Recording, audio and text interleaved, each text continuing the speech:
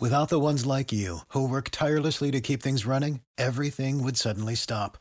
Hospitals, factories, schools, and power plants, they all depend on you. No matter the weather, emergency, or time of day, you're the ones who get it done. At Grainger, we're here for you with professional-grade industrial supplies. Count on real-time product availability and fast delivery. Call, clickgrainger.com, or just stop by. Grainger, for the ones who get it done. It ain't the left side or the right side, and it must be the fin side. It ain't the left side. Thank you, Solo D. Welcome to another episode of On the Fin Side here with Kat and Paul. You can follow us on Facebook, Twitter, Spreaker, iTunes, YouTube, iHeartRadio, and Spotify. Check out our merch store, onthefinside.threadless.com. I'm Brian, Cat NFL. Paul is fanatic_pick on Twitter. We're joined here previewing the Miami Dolphins Cleveland Browns game with a special guest, Pete Smith from Browns Maven SI. You can follow him on Twitter @_Pete Smith_. Pete, thanks for joining us here tonight to break down this game. Oh, no problem. Thanks for having me. You bet. So, elephant in the room, Myles Garrett and a few players in the Browns got into trouble last week with some players on the Steelers, and he's going to be suspended here indefinitely. Larry Ogunjobi is also going to miss one game here, and the latest is that former Dolphin Olivier Vernon is not going to play in this contest either due to an injury. So the Browns defense up front has had a lot of talent and a lot of names there on the front four. How do you see them replacing that talent? Right now they won't. They don't have those guys. Olivier Vernon has been great, but he's out. So now they're down to Chad Thomas, who's underwhelming, and then they're going to have a combination of Chris Smith and Brian Cox Jr. Fill in at the other spot. They decide to sign someone tomorrow, but it seems like they're pretty much set with what they're going to go with. It's they go from having one of the better, at least more talented defensive lines in the league to not, and that's going to be a big challenge for them, even against a team like the Dolphins, struggling as they might, simply because Ryan Fitzpatrick has a weird amount of success against the Browns in his history, and if they can't get after him, he's going to be able to sort of sit back and pick them apart, which a lot of teams have been doing anyway. Look at the rest of the Browns defense. I know Joe Schobert is a name that Browns fans are very, very familiar with, and here on the show, we take a look at players that might be free agents after the year too.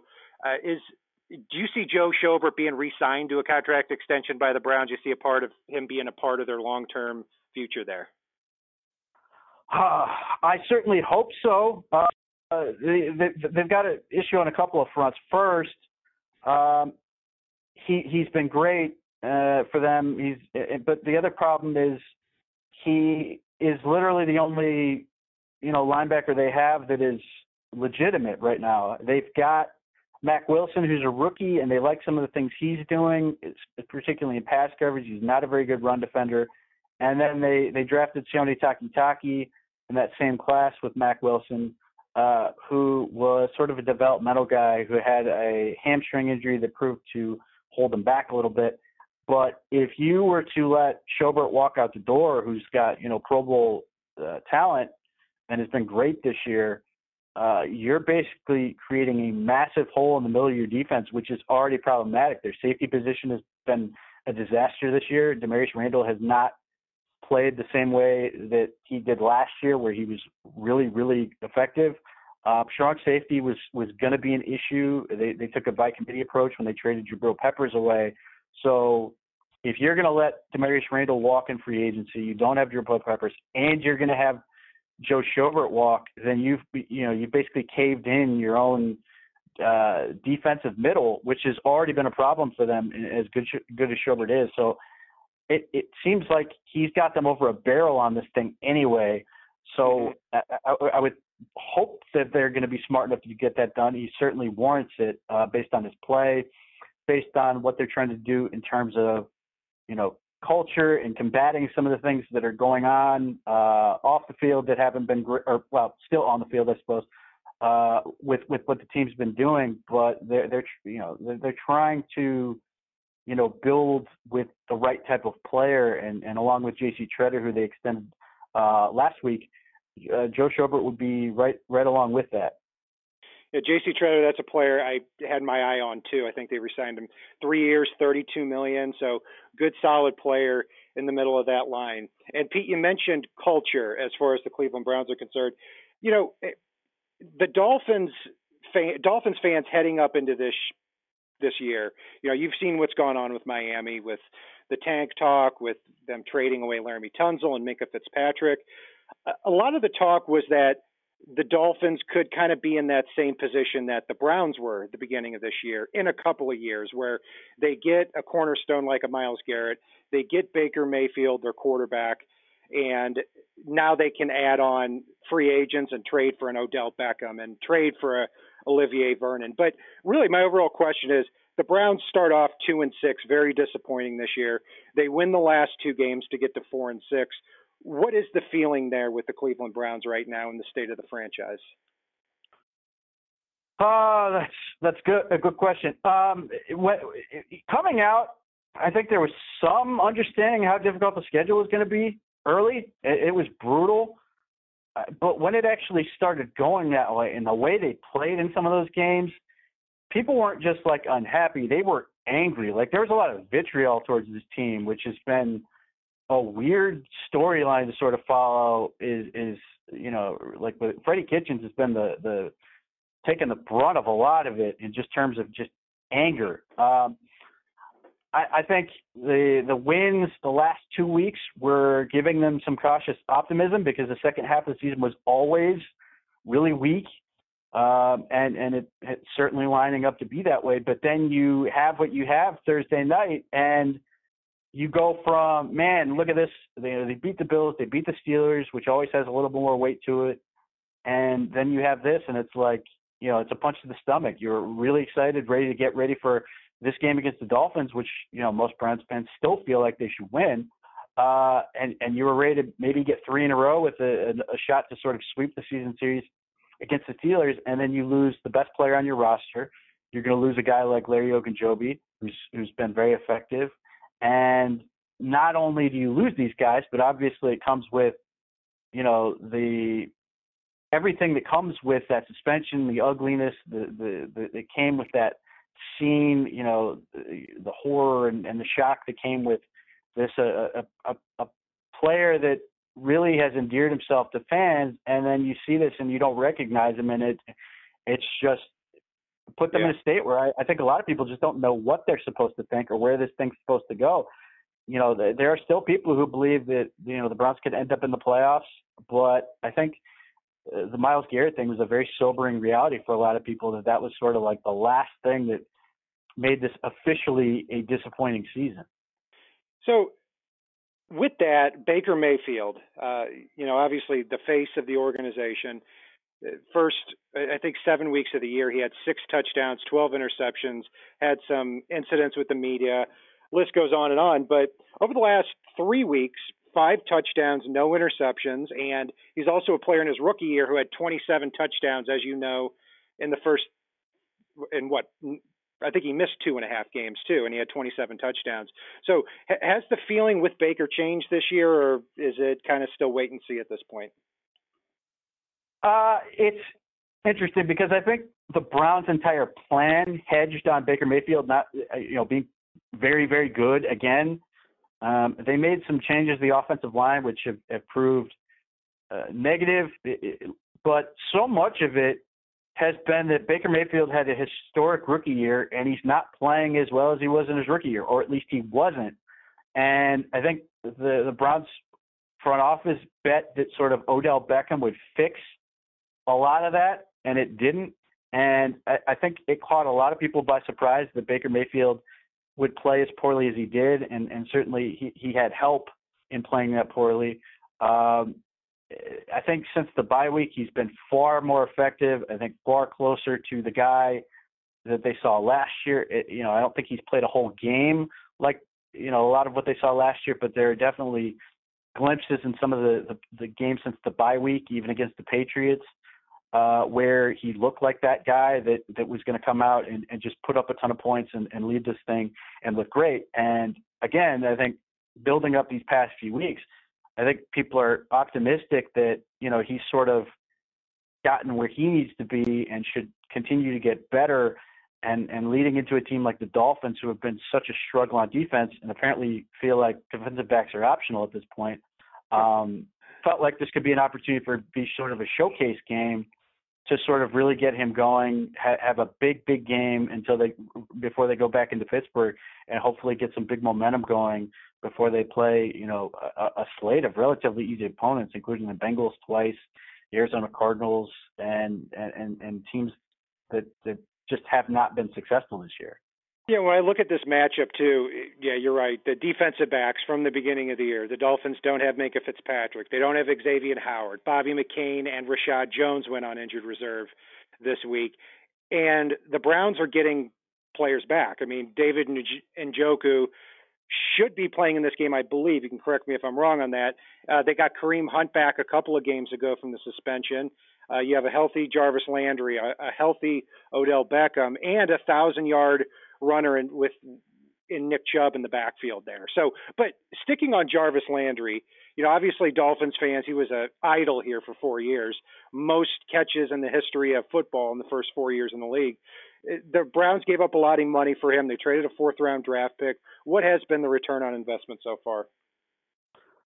Well, part of the issue has been this notion that, Jarvis Landry came in and changed the culture of the Browns, which I always found fascinating because the Dolphins, at least nominally, were getting rid of him because they thought he was a negative on the culture. At least that was what Adam Gase sort of tried to put on him when they let him go.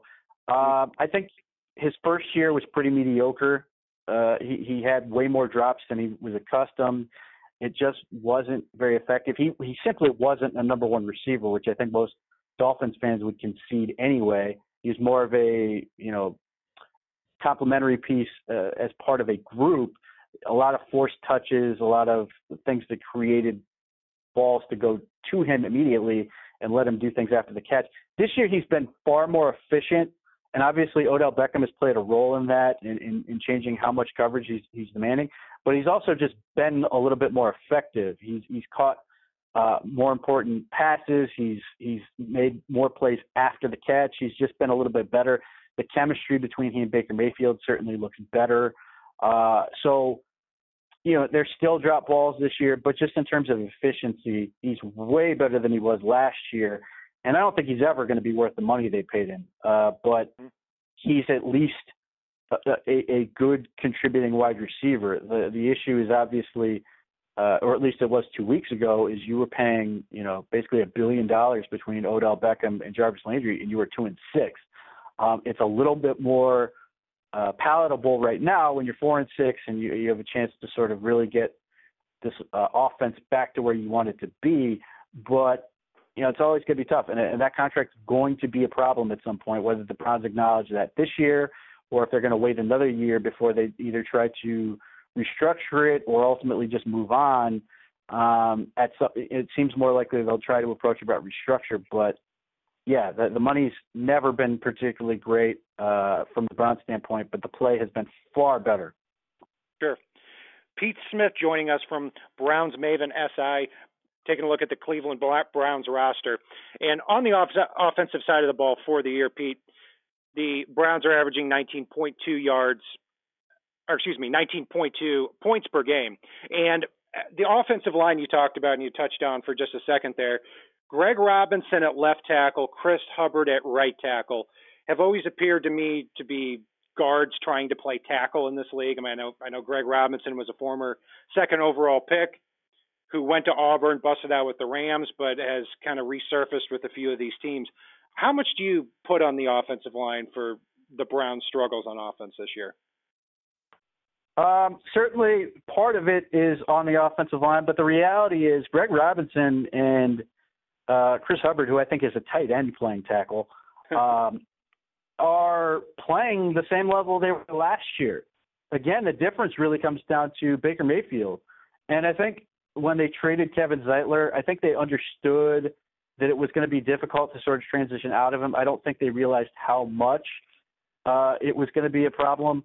The issue, where he was really successful last year is so often, that he would drop back to pass rushers would fly up the field, the tackles essentially keep passing them around. The interior was so effective with Bitonio and Shredder and Zeitler that there was always a nice pocket. He could step up, he could find space, either run with it or find an option and extend the play. And then this year you have Bitonio and Shredder who are still very good, but instead of Zeitler you have had Eric Kush, who is a reasonably effective pass blocker, but he gives up a lot of ground, and that sort of eliminated some of the pocket. So Baker Mayfield didn't have a place to go, and as a result, he was dropping his eyes. He was trying to escape pockets that he shouldn't have, and that sort of created a lot of the issues. The last couple of weeks, they've been rolling with Wyatt Teller, who they traded for right before the season from the Buffalo Bills, and Wyatt Teller has some issues to work out as a run blocker, but I think he's far better in terms of giving Baker Mayfield that pocket he can trust. So you're seeing more of the pocket movement he displayed last year. I think he has more space up front that he can do those things. So the tackle play is getting more criticism this year, but I think the reality is they are the exact same, which isn't good enough, and it's a real problem they need to address. But it's not what is ultimately hurting them to the point where it was reasonable to expect they'd struggle as much as they have. Bouncing back to the defensive side of the ball, obviously Denzel Ward's a Pro Bowl cornerback, and it seems like a lot of other teams are avoiding him. The Browns have a lot of issues here in the secondary with, as you alluded to, they cut Terrence Whitehead a couple of weeks ago after a horrific game, and Morgan Burnett goes on injured reserve. Demarius Randall struggled a little bit this year, has been struggling a little bit this year. Eric Murray, strong safety, is not going to play in this game. And they've got Greedy Williams opposite Denzel Ward. And that seems to really be the matchup that I'm looking at with the Dolphins on offense, because the Dolphins do run a lot of two wide receiver formations here. And you're going to have Denzel Ward probably matched up on Devontae Parker, you'd think, through most of the game. But how's Greedy Williams performing at that other cornerback spot, and how's the rest of the secondary breakdown heading into this game? Well, the safety position is down to who's left. So Sheldrick Redwine may well start, the rookie out of Miami, who's a fourth-round pick. They have what's his face? The other safety they've Justin got. Burris. Justin Burris has actually been a pleasant surprise. They had him before, and he's done some things. He's actually made some key plays. Greedy Williams has struggled a little bit. It's not that I think he will ultimately be fine, but offenses have found a weakness, and they're going to keep attacking him. And the Browns don't actually – if they shade corners, it will be new. To this point, they've played sides the entire year. So Denzel Ward just plays the right, and Greedy Williams just plays the left. So my guess is that Devontae Parker will be on the left side the entire game, and they're going to take a lot of shots. They're going to try to see if they can get Greedy Williams to grab, to get some penalties, which obviously had happened last week.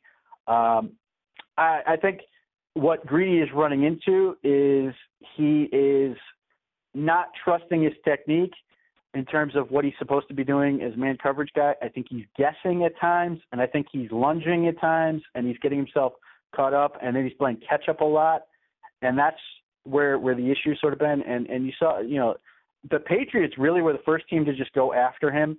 But even last week, Johnny Holton, I don't even know who Johnny Holton is, and yet the Steelers had no problem putting him on the left and just throwing ball after ball after ball over there, and they were able to get some things going. And obviously they struggled largely because Mason Rudolph just wasn't very good. But Ryan Fitzpatrick is better, at least theoretically, and Devontae Parker is better. So I would not be surprised in the least if the Dolphins try to come out, take a shot early, take shots often, find ways to sort of try to get Greedy Williams uncomfortable and get him lunging and guessing again, because they may find the opportunity to make a big play and try to, maybe get a lead early, get some points quickly, and try to get the Browns into, here we go again, as opposed to, we're here, we're better than they are, and we're going to prove it. And that may be an easy way for them to try to generate some big offensive quickly. Finally, Pete, what's your prediction for this game? Well, despite everything, I still think the Browns will ultimately win. First and foremost, the Dolphins front office really doesn't want them to win, as illustrated by the fact that they injured reserve 2 more safeties before this game. I sort of admire the Dolphins and the players and the coaches. They're sort of fighting out there, but they're just out of guys at this point, and they can be as plucky and hardworking as they want. But their pass rush isn't very good, and at this point, who's covering a guy like Odell Beckham? Who's covering a guy like Jarvis Landry? If David Njoku is going to be activated, which I assume he will be, they only have 51 active players on the roster right now, so it just stands to reason. If he's out there doing things, I just don't know how the Dolphins are going to match up, and unless they're just going to try to blitz and hope for the best, I think they're in a world of hurt. But it would not surprise me if, given the issues the Browns have this week, if it's a high-scoring affair and just neither team can really stop the opponent. We are joined here by Pete Smith from Browns Maven SI. Pete, thanks for joining us here to break down the Browns roster. Oh, thank you for having me. And that will do it for this segment on the Fin Side with Kat and Paul. You can follow us on Facebook, Twitter, Spreaker, iTunes, YouTube, iHeartRadio, and Spotify. Check out our merch store on thefinside.threadless.com. I'm Brian Cat NFL. Paul is fanatic_pick on Twitter. And if it's not on the right side and it's not on the left side, it is on the Fin Side. Solo D, take us home. It ain't the left side or the right side, and it must be the Fin Side. It ain't the left side or the right side, and it must be the Fin Side.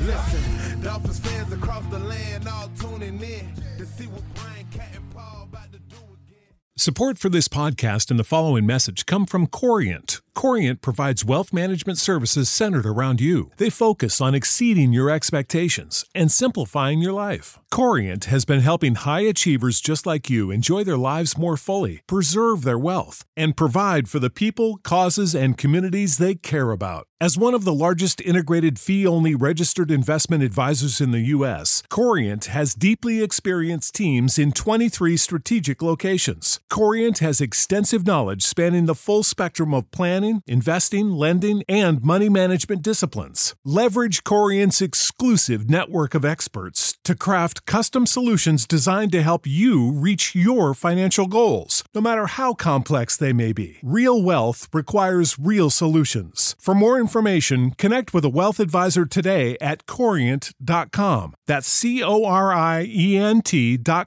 Corient.com. Sick of being upsold at gyms? My guy, you're currently a base member? For $90 more, I can upgrade you to our Shred membership. For $130 more, you'll be a Swole member. And for just $300 more, you'll reach Sweat Platinum. At Planet Fitness, you'll get energy without the upsell. Never pushy, always free fitness training and equipment for every workout. It's fitness that fits your budget.